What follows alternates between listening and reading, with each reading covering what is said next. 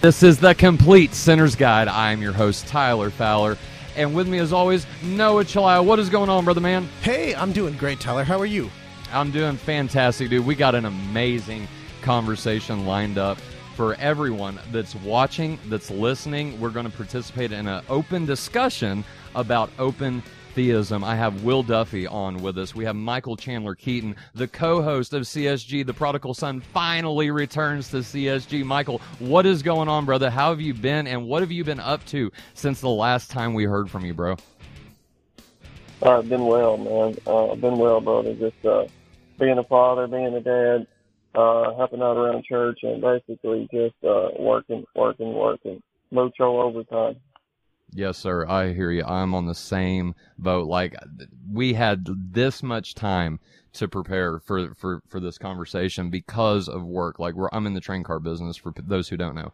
And it's getting more and more. We're getting more cars in, and I don't know what to say. Like, it's insane. But tonight I am so excited to actually have a discussion. This is the first time we've actually talked open theism on CSG. And so will give a positive case for that here in just a second. But Mike, I want to start with you. We hold to the traditional view that God knows future, God knows past, present, future, God knows everything, right? And so if you would take 5 to 7 minutes, explain to our listeners what the traditional view is of this discussion. Where do you disagree with Will, and what does the Bible teach about this? Well, actually, I had kind of outlined what I was going to say here, so I'll stick pretty close to that, and hopefully that'll answer some questions. I believe when we discussed this episode, we mentioned I'd take the Reformed view, which I believe is pretty close to the traditional view in the sense that we believe, of course, that God has exhaustive foreknowledge of the future. But the Reformed view, and again, this is the entirety of traditional Protestant evangelical Christianity, is that God has exhaustive foreknowledge of future events. In the Reformed tradition, we go a step further, of course, and say that God not only knows the future, but declares and decrees exactly what the future will bring.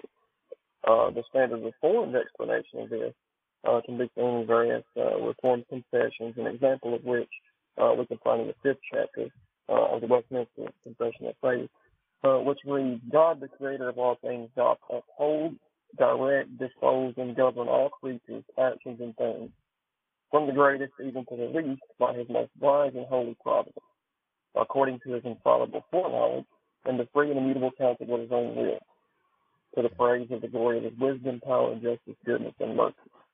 Although, in relation to the foreknowledge and decree of God, the first cause, all things come to pass immutably and infallibly, yet, by the same providence, he ordereth them to fall out according to the nature of second causes, either necessarily, freely, or contingently. God in his ordinary providence maketh use of means, yet is free to work without, above, and against men at his pleasure. So the Reformed view of God's omniscience is built not upon any of the various passages that deal with God plainly stating things that will come to pass in the future, but on his very nature and character. We truly believe that God is omnipotent and sovereign. We posit actual omnipotence. God is all-powerful. Nothing is impossible for him. He created his universe for his purpose to his glory. Everything in his universe and every law of his universe is subject to him. We don't believe that he is subject to that which is created, and we do believe that God created time and exists outside of time.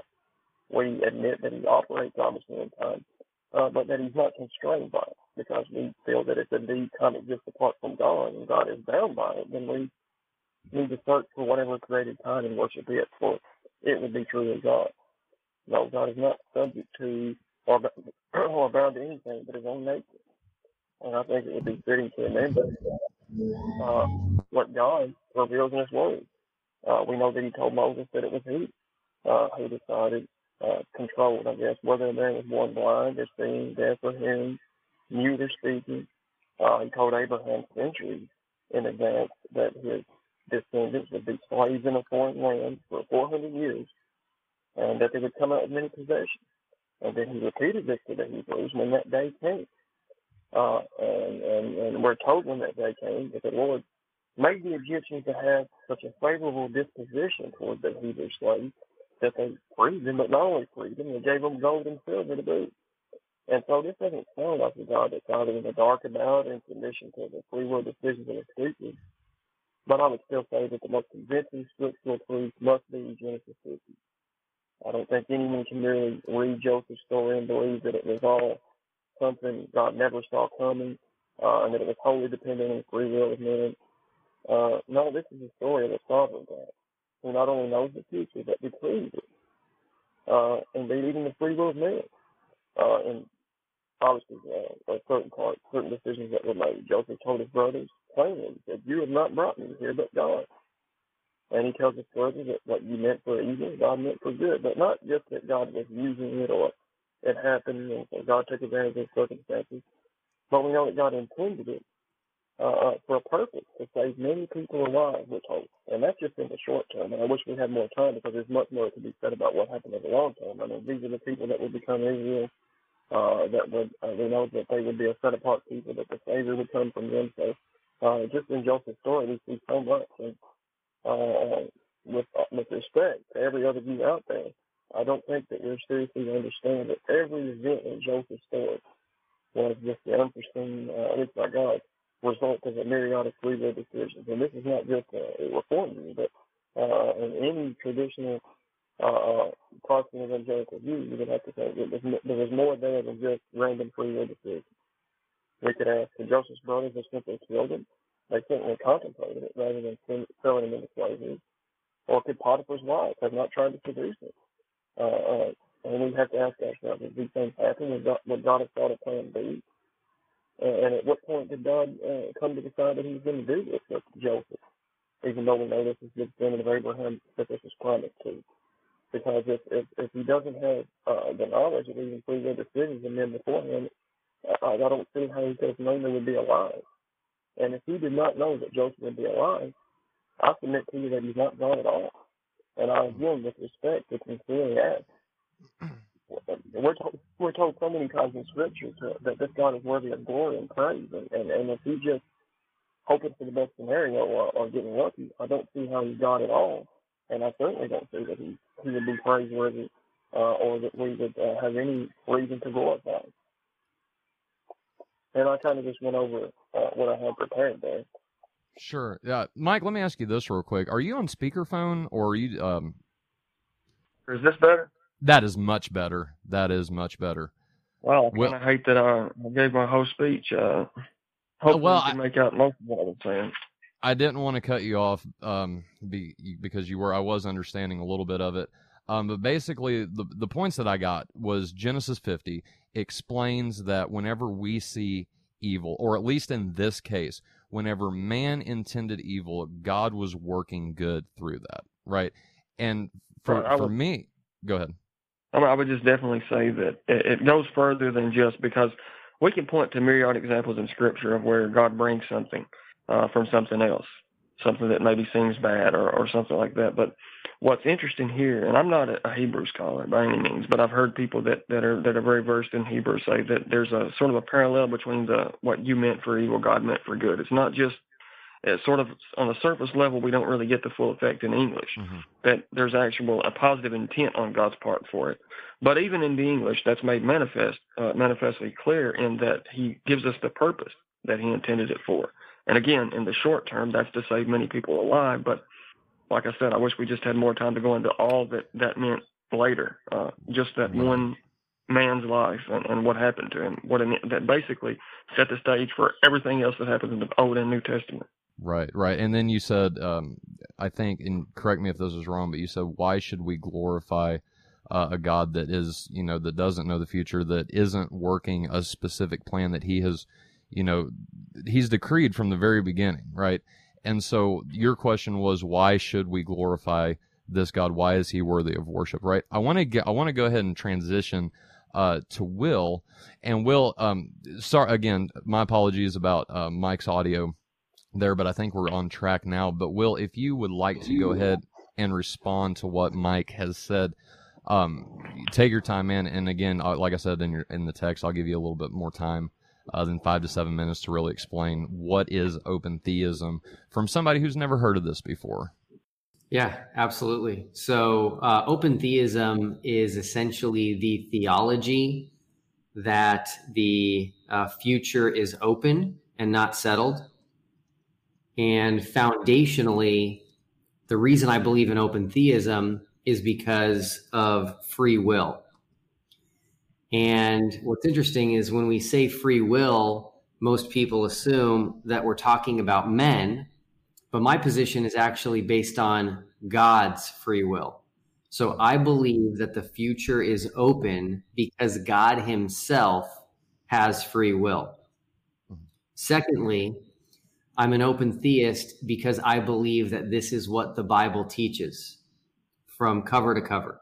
So I believe that this is the most consistent biblical theology on God and his knowledge. And open theists don't have to take random, obscure verses from places in the Old Testament or wherever. I created a list of open theism verses when I was preparing for my debate with Matt Slick of carm.org. That list has grown to almost 600 verses. Mm-hmm. And we actually see open theism through all of the main stories in the Bible that everyone's familiar with. So we could look at the creation to see open theism, the flood, Sodom and Gomorrah, Abraham and Isaac, Moses and the Exodus, Israel's relationship with God throughout the Old Testament, the potter and the clay, Jonah and Nineveh. In the New Testament, we can look at the incarnation, we can look at the ascension, the life of Christ. All of these show open theism. And so when we look at the Bible as a whole, I'm going to make a couple of observations here that I think are pretty significant. The first is it appears that the Bible is completely absent of verses stating first that God is outside of time. So other terminology could be used as timeless or in an eternal now, not was nor will be, but only is, has no past, has no future. I believe the Bible is completely absent of verses stating that. Next, we don't have any verses in the Bible that states that God knows everything that will ever happen, which I believe is your position. We don't have any verses that show that God can intervene in the past. Of all of the miracles in the Bible, God never once changes the past. This was mentioned by Mike in his opening statement. We don't have a single verse in the Bible that says God has decreed everything that will ever happen. We don't have a verse that says God created time. We have no verse that shows that God exists in the past or in the future. And then we have no verse that states that God knew us before the foundations of the earth. And so I believe that those 7 categories we would expect to find in the Bible if this idea that God knows the future exhaustively was true, but we don't. On the flip side, we find dozens of verses in each of these categories. That God experiences duration in his life and in his existence, meaning he has a past and is temporal. We have dozens of verses stating that God says something will happen, but it does not happen. Dozens of verses where God says he thought something would happen, but it did not happen. Dozens of verses where God says things like certain things never entered his mind, phrases like that. We have many examples where God indicates that the future is uncertain by saying perhaps, by chance, lest, etc. And then we've got many verses, I think over 24, where God repents and changes his mind. And then we have all of the examples throughout the Bible where God shows regret over his own actions. And so when we compare the amount of biblical information missing from the settled view that God knows the future exhaustively and it will only pan out in one way, it is settled, that cannot change. And we contrast that to the hundreds of verses that show the future is open. Hence, I'm an open theist. I do have one prediction that I'd like to make here at the outset, and we'll see what happens. Maybe I'll be wrong, but I do predict that at some point in our conversation, the argument will go from what does the Bible teach to what do men believe and what do men teach. And I just like to say right at the outset that I am an open theist because I believe this is what the Bible teaches, and I do not put any weight or authority in what men teach or believe. I'm so glad you said that, Will, because I agree 100%. The Bible is our authority, right? We don't believe something just because somebody else said it, right? We don't do that. I want to go ahead and jump right into Q&A with a question of my own. Two, really, I want to ask a clarifying question, and then I want to ask the question. You mentioned that you did not know how this conversation is going to turn out. My first question is, does God know how this conversation is going to turn out? Specifically regarding what? Just what will happen next? What will have been said? All of these different things. Does God know that right now? Well, that's an interesting question, Tyler, and I'm going to give you an answer that I think you'll be satisfied with. But right now, think of what God knows. He knows what I've typed up in my notes. He knows the arguments that you have prepared that you're going to say. So there's a lot of things that he knows now that will happen in our discussion. So if you were to have asked me a different question, which was 2 weeks ago, did God know exactly what would happen in this conversation? I would say no. Okay, so God learns. Are you comfortable saying that?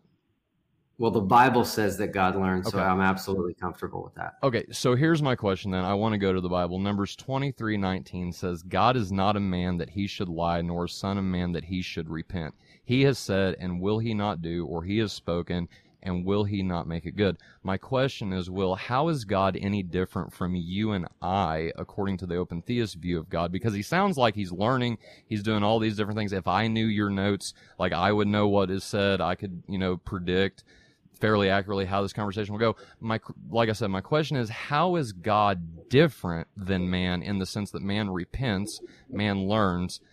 How is God different from your view? Sure. There could not be more difference between us and God. God has dynamic omniscience. And the fact that his omniscience is dynamic, that means it is expanding as the world expands. And so, there's a difference between, us learning something, meaning someone has to teach us something, versus God taking in information. So there's a huge difference. Yeah, go ahead. Right. But my point more so is, according from Numbers 23, God is not a man that he should lie. If God says something is going to happen and that does not happen, God lied, right? Or does God just not know and he was just wrong? No. So I definitely think if we were to, find an example of what you're referring to, I think if we examined it, it would actually be your view that makes God a liar and not mine. So my view is that if God says something and he actually intends to do it, that if circumstances change, he's righteous. And so he will change because he's righteous. In your view, God says he's going to do something fully knowing he won't, and I would consider that lying. If I forget exactly how you just said it, but you said that. Okay, Michael, do you have any questions for Will at this point? Well, as far as questions, I've got a ton of things that I wish I could say. If I had to ask one right now, I guess my main question would be, I can just think of what does it mean to you, Will, when God says to Jeremiah, "Before I formed you in the womb, I knew you."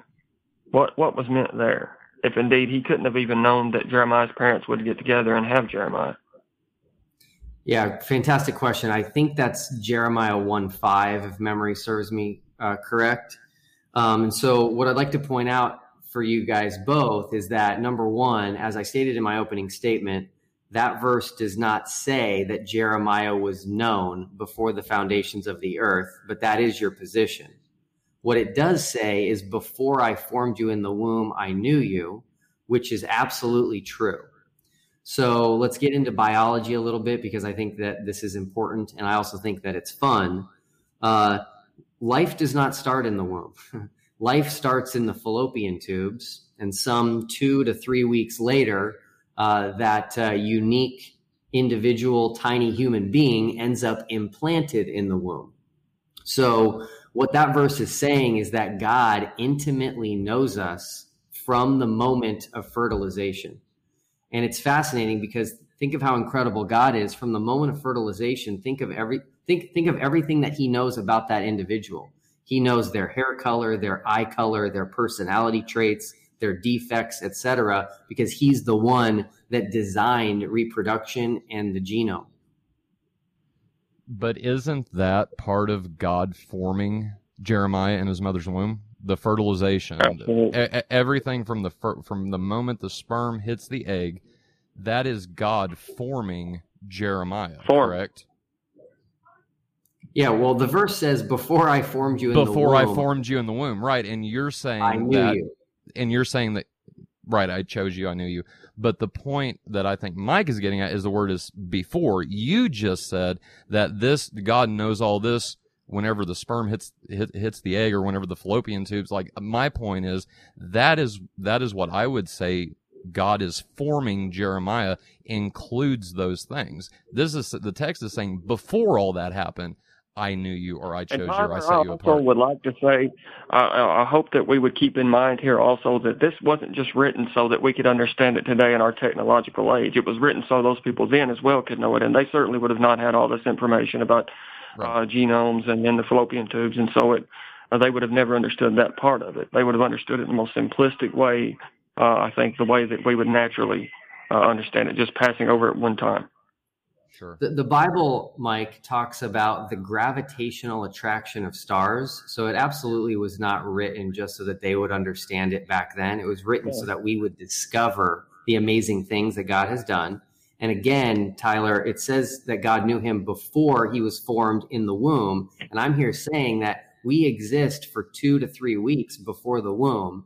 And so, number one, this verse does not state your position that God knows the entire future, and it's present knowledge.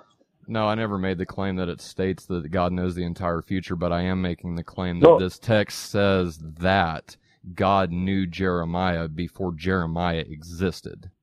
That's okay. It absolutely does not say before he existed. Okay, all right. It sounds like it's going to be, this is my interpretation of the Bible, this is your interpretation of the Bible, and we just split ways of that. I don't want to do that, Will. I want to understand why you're saying, because the text is clear. Before I formed you in your mother's womb, is that a literal, like, before, I mean, don't get me wrong, I don't know exactly how it all works. But what I'm trying to explain, and it doesn't seem like you're getting it, is that process from sex of the parents to all of the development, everything that goes on with that embryo, with that God. This text is saying that before all that, God chose Jeremiah. God set Jeremiah apart, and that would require God to know Jeremiah before all of that happens. Sure. So what you're saying, Tyler, is that you're interpreting, the actual word womb there as everything else, and I'm actually taking it literally, which is that I do believe God knew Jeremiah before he was formed in the womb. And secondly, I would like to point out that it doesn't make a lot of sense for God to say that I knew you before you were formed in the womb, when he could have easily said, I knew you before the foundation of the world, which is what your position is. So as I stated in my opening Certainly statement, makes if we sense. had That certainly scripture makes sense. that said God knew us before the foundation of the world, then my theology, open theism, would be false. Say what you was going to say, Mike. Well, we know that the Lamb was slain before the foundation of the world, but no, I would certainly object to the idea that because this specific phraseology is not used, you can't use anything to support your view that would indicate that God has something more than this kind of working knowledge. And I would also point out that certainly I plan, if I get very many opportunities to speak, to quote from many great Christians throughout history, because the scriptures tell us that iron sharpens iron. We should be taking advantage. We stand on the shoulders of giants. And I would point out that Will has also already come out with his terminology that's unique to open theism, and he's told us about dynamic omnipotence and how God's knowledge expands. And so we're all going to use things that came before a little bit. And again, I would challenge even things that were said earlier, that our position is nowhere taught in Scripture. I've always been against. To me, I can present you 8,000 verses. It's just as bad as presenting one verse if I'm isolating solitary verses. But what we try to do in traditional Protestant Christianity, with a traditional understanding of traditional theism, is we try to take the entire Scriptures, read them in an exegetical fashion, and then we can highlight a verse if we see perspicuity of Scripture, analogy of faith, that it's presenting a truth that is just kind of pounded into our head over and over. And I would say if we read, for instance, in the Proverbs, when we understand that the lot is cast in the lap, but its every outcome is from the Lord. That's a very mundane task that we might liken to flipping a coin or rolling a dice today, but it's every outcome from the Lord. When we read that the king's hand is like the king's heart is like rivers of water in the hand of the Lord, and he turns it wherever he will. When we read that Samson's desire for a Philistine woman was of the Lord. And I could go on forever, but I don't want to take up too much time. But yes, there is ample evidence. We read Isaiah 10 that he decrees what the Assyrians will do, and then he punishes them for it because their free will is compatible with his decree. Acts 4:27-28. Again, there's countless verses, and we put those verses together, and we come up with a consistent exegesis that seems to say, yes, the Lord does indeed decree whatsoever comes to pass in his universe, and it makes sense because he has a purpose. Nowhere in Scripture are we given the idea that his purpose was simply to create and kind of see what happens and hope for the best or try to get the outcome that he wanted. And again, I would ask Will, if that's indeed what he's doing, why does he constantly demand worship and to be glorified? And why are the angels surrounding him saying, holy, holy, holy, as if he is just the greatest thing that we could possibly fathom, if actually he's a lot like us? Cool. I'd like to respond to a few things. Mike, sorry, you said a lot there. Number one, and I'd like to just get a couple things out here before we dive into these. You said that the Lamb was slain before the foundation of the world. That is absolutely not true. The crucifixion was about 2,000 years ago. It was not before the foundation of the world. Number two, all of those verses that you just said, Mike, have nothing to do with what our topic right now. All these verses you were saying, the lot cast into the lap, the king's heart as the river, Acts 4:27-28, none of those have anything to do with God knowing the future. So I feel like you're maybe getting confused trying to maybe defend like Calvinism or something, but that's not what we're talking about. We're trying to see if the Bible teaches if God knows the future or not, and none of those verses are relevant. Well, I like that you brought up the crucifixion, Will, because I wanted to ask you about the crucifixion. Do you believe that Jesus died for your sins? Yes. How could he have done that if he didn't even know who you were, what sins you would commit? Do you believe people died so that you would have freedom in this country? Categorical difference, my friend. God is dying. Mm-hmm. No, seriously, Will. Jesus bore your sins on the cross, correct? That's what that's what Peter says. He bore our sins in his body on the cross. The cross is not a mathematical equation.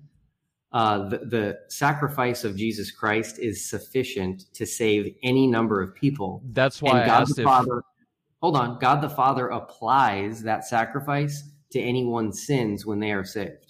So Jesus didn't bear your personal sins. He just died for sin in general. And whoever would accept him is given that, right? There's no personal aspect to it is what I'm asking. Your personal sins that you commit on a daily basis, did Christ die? Did Christ bear those? Yeah, as I stated, I don't believe that the cross was a mathematical equation, meaning if I committed different sins, the crucifixion would have been different. Or if I committed more sins, it would have been different, or less sins, it would have been different. Nothing would have changed that. But Jesus didn't die for you specifically. He died for the world.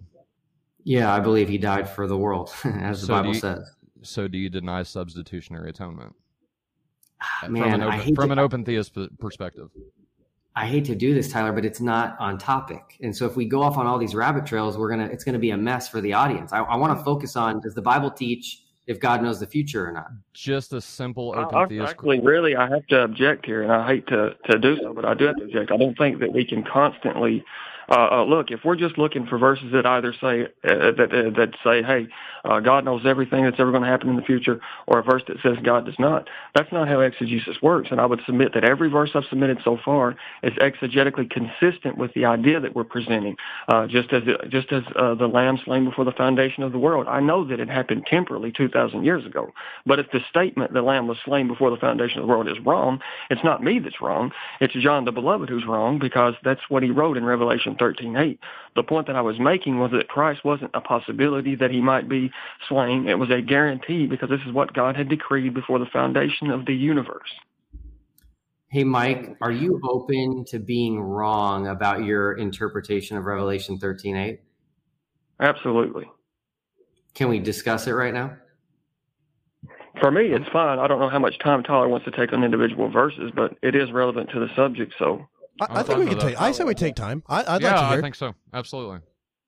Okay, cool. All right, so I'm going to pull up my Bible here real quick, and we will go to Revelation 13, verse 8. All who dwell on the earth will worship him, whose names have not been written in the book of life of the Lamb slain from the foundation of the world. All right. If we want to exegete this, which means use Scripture to interpret Scripture, what we find is that the prepositional phrase of the Lamb slain is describing ownership of the book of life, and the prepositional phrase from the foundation of the world is referring to the book of life. And I will demonstrate that now. If we go to Revelation 17, also verse 8, it says, "The beast that you saw was and is not and will ascend out of the bottomless pit and go to perdition. And those who dwell on the earth will marvel, whose names are not written in the book of life from the foundation of the world, when they see the beast that was and is not and yet is." So we have Scripture telling us specifically that the book of life is from the foundation of the world. And then if we go to Revelation 21, this is the final verse, verse 27, it says, "But there shall by no means enter it anything that defiles or causes an abomination or a lie, but only those who are written in the Lamb's book of life," which could also be written the book of life of the Lamb. This is possessive. And so Revelation 13:8, I'm going to reword it just so that people understand the argument that I'm making, and then you can respond. If it said this, it would be completely grammatically correct and exegetically correct. "All who dwell on the earth will worship him, whose names have not been written in the Lamb slain's book of life from the foundation of the world." Mike, what are your thoughts?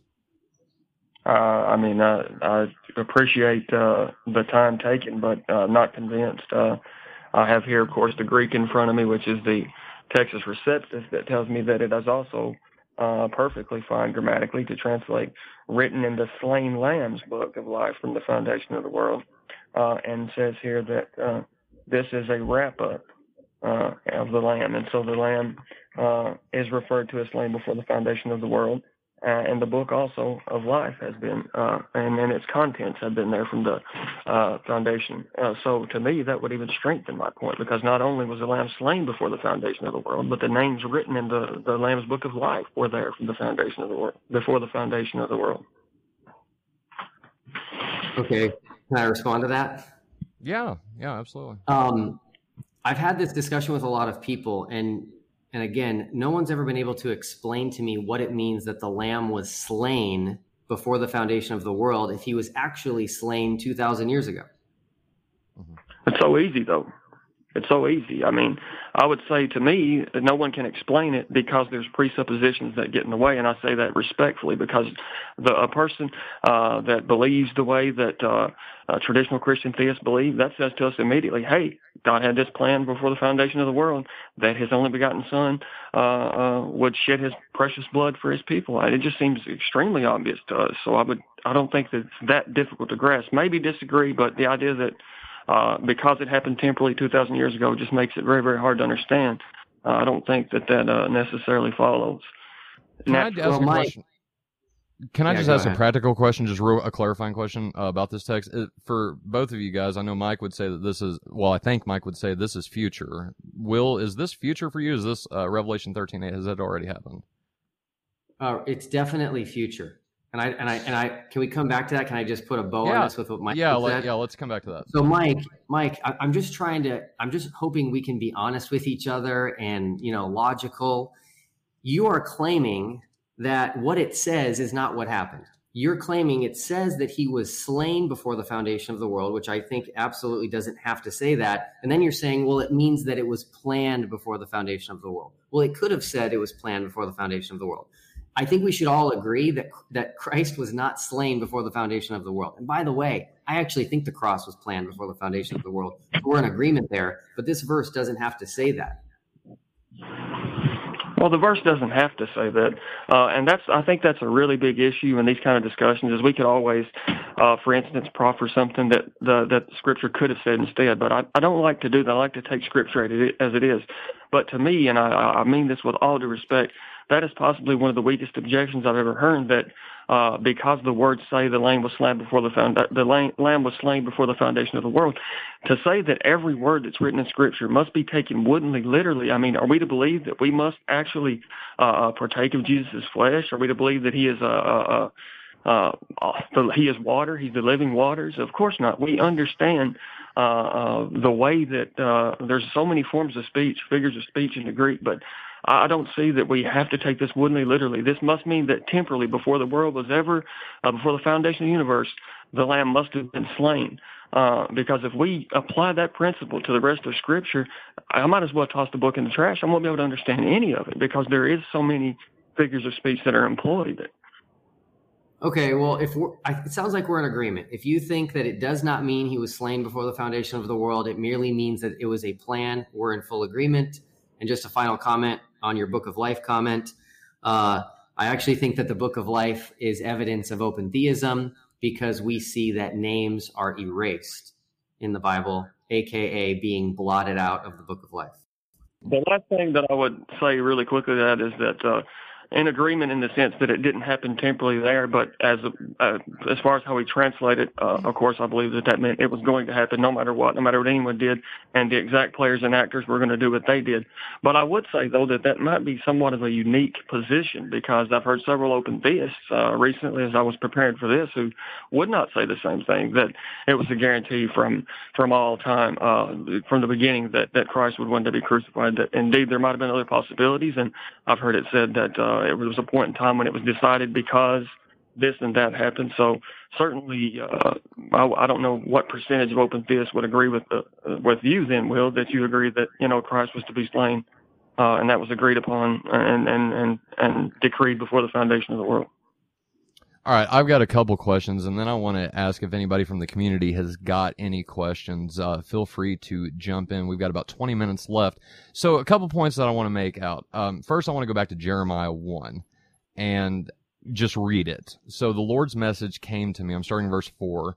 Before I formed you in your mother's womb, I chose you. Before you were born, I set you apart. I appointed you to be a prophet to the nations. I answered, O sovereign Lord, really, I do not know how to speak well enough for that, for I am too young. The Lord said to me, do not say I am too young, but go to whomever I send you and say whatever I tell you. Do not be afraid of those whom I send you, for I will be with you to protect you, says the Lord. Then verse 9 says, Then the Lord reached out his hand and touched my mouth and said to me, I will most assuredly give you the words you are to speak for me. Will, is verse 9 literal or is that metaphorical? Did God actually reach out his literal hand and touch Jeremiah on the mouth? Or is this a figure of speech explaining something? Sorry, I was not expecting that question. Let me pull it up really fast. Sure. Jeremiah 1:9. 1:9, yes, sir. No idea. You don't know if he's speaking? I don't know if it's if it was a physical touching or not. But I'm asking you. I hate to do this, but does this show that God knows the future? No. No, my question is, you're taking verse 5 literally. I'm asking in verse 9 are you being consistent? Are you going to take this literally as well? Or is Jeremiah trying to explain something using language that we can all understand as a metaphor or figure of speech even? That's the point that I'm trying to make. Verse 5 is quoting God, and it ends in verse 5. And then verse 9 is written by Jeremiah. So we're going to see figures of speech, and the next verse there's not one, and the next verse there is one. So that's common throughout the Bible. But again, I don't know. I'm telling you, I think it's possible it was physical touching, and it's possible that it was not. I don't know. Why are you so sure then about verse 5 that this is before Jeremiah entered the womb, that you're taking that literal? Right, but you don't know in verse 9 whether the Lord reached out. It just seems inconsistent to me. Yeah, well, again, I didn't study verse 9 to prepare for this, so I apologize. But anyway, yeah, I mean, so, I'm glad you read the second half of verse 5, which says, "Before you were born, I sanctified you." So clearly, the context of that verse is life in utero. And so I agree that Jeremiah was chosen in the womb. He was not chosen before the foundation of the world. He was not known before the foundation of the world. And that verse does not establish that God knows the future, nor does it establish he knows the entire future. It just establishes he knew Jeremiah before he was born. Is that what you're saying? Absolutely. All right, Mike, please go ahead. Go ahead, Mike. No, then that brings up new questions for me then. And let's just put aside and forget whether this meant what it seems to mean to me. Whether he knew Jeremiah beforehand. But this brings up for me an interesting parallel, because he tells Jeremiah here, "Before I formed you in the womb," and he tells us what he had appointed him to do. And it kind of, to me, I'm reminded of this in Galatians 1:15 when Paul says that God set me apart from my mother's womb. I guess my question, I think this will really shine a light on exactly what our opinions are of God. But I would ask Will. So obviously God had plans for these men before they were born. So was he just hoping that they would turn out to be two of his greatest servants? I mean, what did he just have his hopes up? But they could have said, "You know what? I want nothing to do with you," and so then his work would have been for nothing. Okay, great question, Mike. Here's my response. Yes, God chose certain men while they were in the womb, and he had plans for them. What we find biblically is that when God chooses someone and has plans for them, it doesn't always work out. And so we have great examples where it did work out, which I think is great, but we also have examples where it did not work out. And again, I think that's evidence of open theism. I have to go to Romans 8 at this point, because, Will, we're talking about salvation here, right? And so I didn't know we were talking about salvation. When did that happen? So Mike, do you want to answer that, or in the grand scheme here? Because the mission at CSG is always not just to talk about the topic, and now we're low on time, and so we're coming. Obviously, I think you would admit, Will, from the more traditional Orthodox Christian position, and so for us, it's a salvation issue, and Tyler always likes to make that clear at least once, regardless of what the topic is. Right, that's God's ultimate plan, is to save a chosen people. That whenever you said that some of God's plans don't always work out with the people that he chooses, not in regards to salvation, though, like God saves whom God shows mercy on whom he desires to show mercy, right? I apologize then, Tyler, because I thought you were saying that, hey, this topic that we're discussing is a salvation issue, and so no, I completely misread you there. But yeah, I would agree with you then in that regard, Tyler. Ultimately, it is. Yeah, go ahead. Let me just give you guys an example of what I was make sure that I get the chance. Go ahead, Will. I'm on a little delay here, so. I was referring to, here's an example. I was referring to like when God chose Saul to be king and later regretted that decision. Okay. And God actually says that he had planned on and would have given Saul the throne forever. Got you. So God came to basically, and correct this if this is wrong, but God came to a fork in the road. He had a decision to go with Saul or David. He saw what Saul was going to do, and he chose David instead because God learned that Saul, well, we know what Saul did to, for God to rip the kingdom from him. But is that what you're saying, Will, just so our listeners have a clear, perspective where you're coming from? God comes to a fork in the road with Saul and David. He sees that Saul he's seen that Saul is just not going to work out, and he chooses David. Is that what you're saying? No, what I'm saying, okay. All I'm doing is quoting scripture. So 1 Samuel 13 and 1 Samuel 15 state what God's intents were for Saul, and then they tell us that God regretted setting up Saul as king. That's all I'm saying. I'm saying God had plans for Saul, and then they ended up not working out, and God regretted that he did that. So I'm glad you brought up 1 Samuel. 1 Samuel 15:29 says, "And also the strength of Israel will not lie, nor relent, for he is not a man that he should relent." Mm-hmm. How does that fit into what you just said? This is the point that I was trying to make in the beginning whenever I quoted Numbers 23. It says the exact same thing. So how is and I don't know any other way to put it than this, but how is the God that you're describing different from man in that sense? Sure. So, Tyler, it's unfortunate to me that exact Hebrew word there, which actually does not mean relent, that's a bad translation. It means repent. That's the New King James Version. Yeah, correct. It's that word is translated wrong. It's the Hebrew word nacham, which means repent. Just for people to know, the Bible attributes that Hebrew word, to God over 24 times.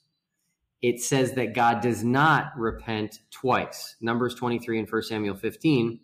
Interestingly enough, twice. in the context of 1 Samuel 15, it says God repents twice, and in the middle it says he does not repent. This is very simple. I think, honestly, I've actually taught my kids this, and they get it. When we see a verse that says God repents, he's repenting for something specifically. When we see a verse that says God does not repent, he's not repenting of something specifically. And to put a bow on this, God repented that he set up Saul as king. And then verse 29 is saying he will not repent of taking the throne away from Saul. Tyler, if I could just interject there. Yeah. Go ahead. Am I to understand, we are in agreement here that we're discussing the Hebrew word naham, right? Yes. Yeah. Okay, because again, I'm no Hebrew expert, but everything I have read, there are several views that scholars assert here, and the majority do not believe that repent, and that's in the English word repent, of course, has several meanings, but they're pretty clear here that does not mean to repent the same way that a man would repent. I don't think very many scholars, Hebrew scholars at all, make that assertion. Okay, so number one, no one stated that it means the same thing as a man repenting of sin. So if that's what you're implying. No, not that. But when we hear repent, when we hear the word repent, since our mind automatically goes to something that we were never given any indication is something that God actually feels. And so since it can also mean to change, change the heart, the disposition of the heart, change one's mind, change one's purpose, I think to go immediately to the word repent kind of creates an impression. I just want to be sure people listening and not aware understand that most scholars do not at all assert that it means in any way that God was just, any meaning of repent that I know that would be the first go-to meaning we would consider. I don't think applies there. Yeah, it means to turn or to have a change of mind or heart. That's what the word means.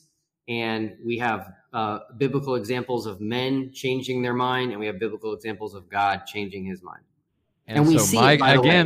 Will, hold on. But my question is, there are specific verses that he says that he's not like a man. You just you brought down God to man, and it, like, I don't understand how you're not seeing that. You just said that man changes his mind, God changes his mind. My question this entire conversation is, how is the God you're describing different? He's not. That's the point that I'm trying to make, is that what you are describing is no different than me, is no different than you, is no different than Mike. What is different? So let me explain. Numbers 23 is the story of Balak and Balaam.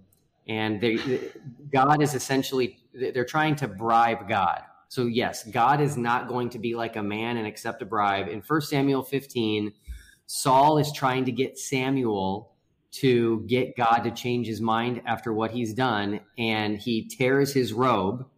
Saul tears Samuel's robe, and maybe a man would change his mind at that point, and Samuel says, no, God is not going to repent of taking the throne away from you.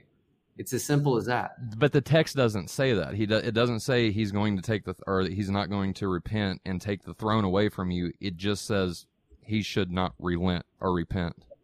Nakam. There's none of that. You're adding to the text. You're doing what you accused Mike and I of doing just a few minutes ago. Is that you're saying that you're not sticking with the text at this point, and you're adding and bringing different things in. Hold on. I didn't bring anything in. Let me just read verbatim the verse. 1 Samuel 15:28. So Samuel said to him, the Lord has torn the kingdom of Israel from you today and has given it to a neighbor of yours who is better than you. And also the strength of Israel will not lie nor repent, for he is not a man that he should repent. Okay. It's exactly what it says. I didn't make that up. All right, Mike, do you have any closing remarks? And Yeah. I will give it over to Will, and then we'll end. Well, my closing remark would be that it is always difficult for any traditional Protestant to debate an open theist. And the reason why is because this, you will notice, is a unique form of exegesis that has been unknown throughout Christian history. I mean, we can go back to Chalcedus's commentary on Timothy, on his Latin translation of Timothy, that you may see some ideas that kind of leave it open, but what actually is known as open theism today, they go where people before never would go. We would never make assumptions about God. We would never rob certain attributes from him, and so it can be difficult to just pin it down sometimes. But I would say this: when we read the actions of God, that he repented of this, we must understand that he is so much higher than us that we can never understand him as he is. So he must, in a way, speak so that we can understand what he's saying. He must give us some idea of what he's feeling. When it says that he's angry, is he angry like us? No, not at all. He knew exactly what was going to happen. But he has to give us a way that we can understand that he disapproves of what's happened here.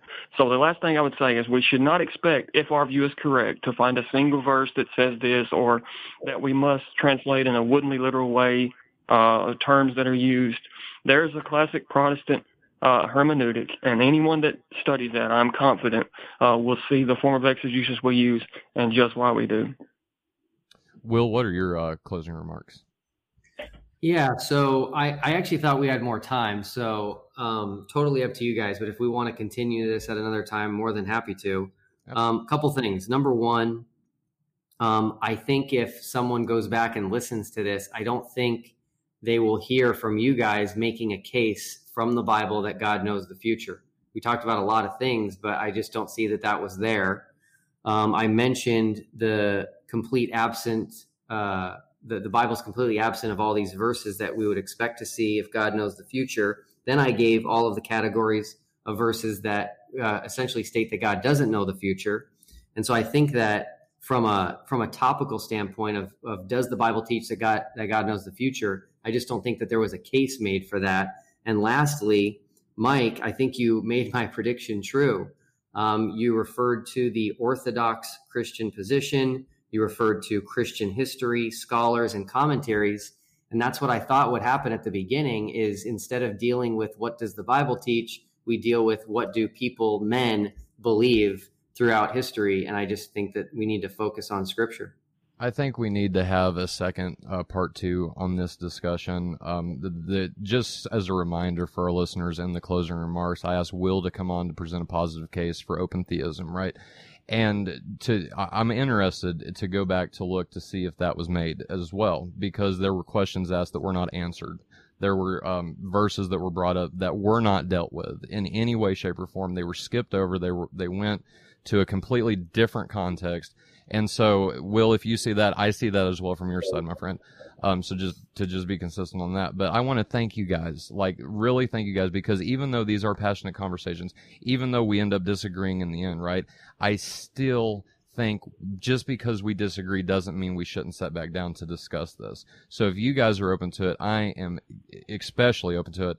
Will, I want to thank you for coming on, for your generosity. Mike, same thing. It's good to have you back as co-host on CSG, brother. Missed you. Love you, man. And for those who want to catch more of CSG, feed.completesinners.com. If you try to go to completesinners.com, it'll be a little bit wacky, a little bit. We're still working on the website. So if you just go feed, FEED, .completesinners.com, you can catch all of our episodes. We will be back again next week for a surprise episode that I'm not going to tell you all about just yet. So we'll hope to see you then, 7 o'clock Eastern, 6 o'clock Central. I'm Tyler. God bless, good night, and thank you guys so much.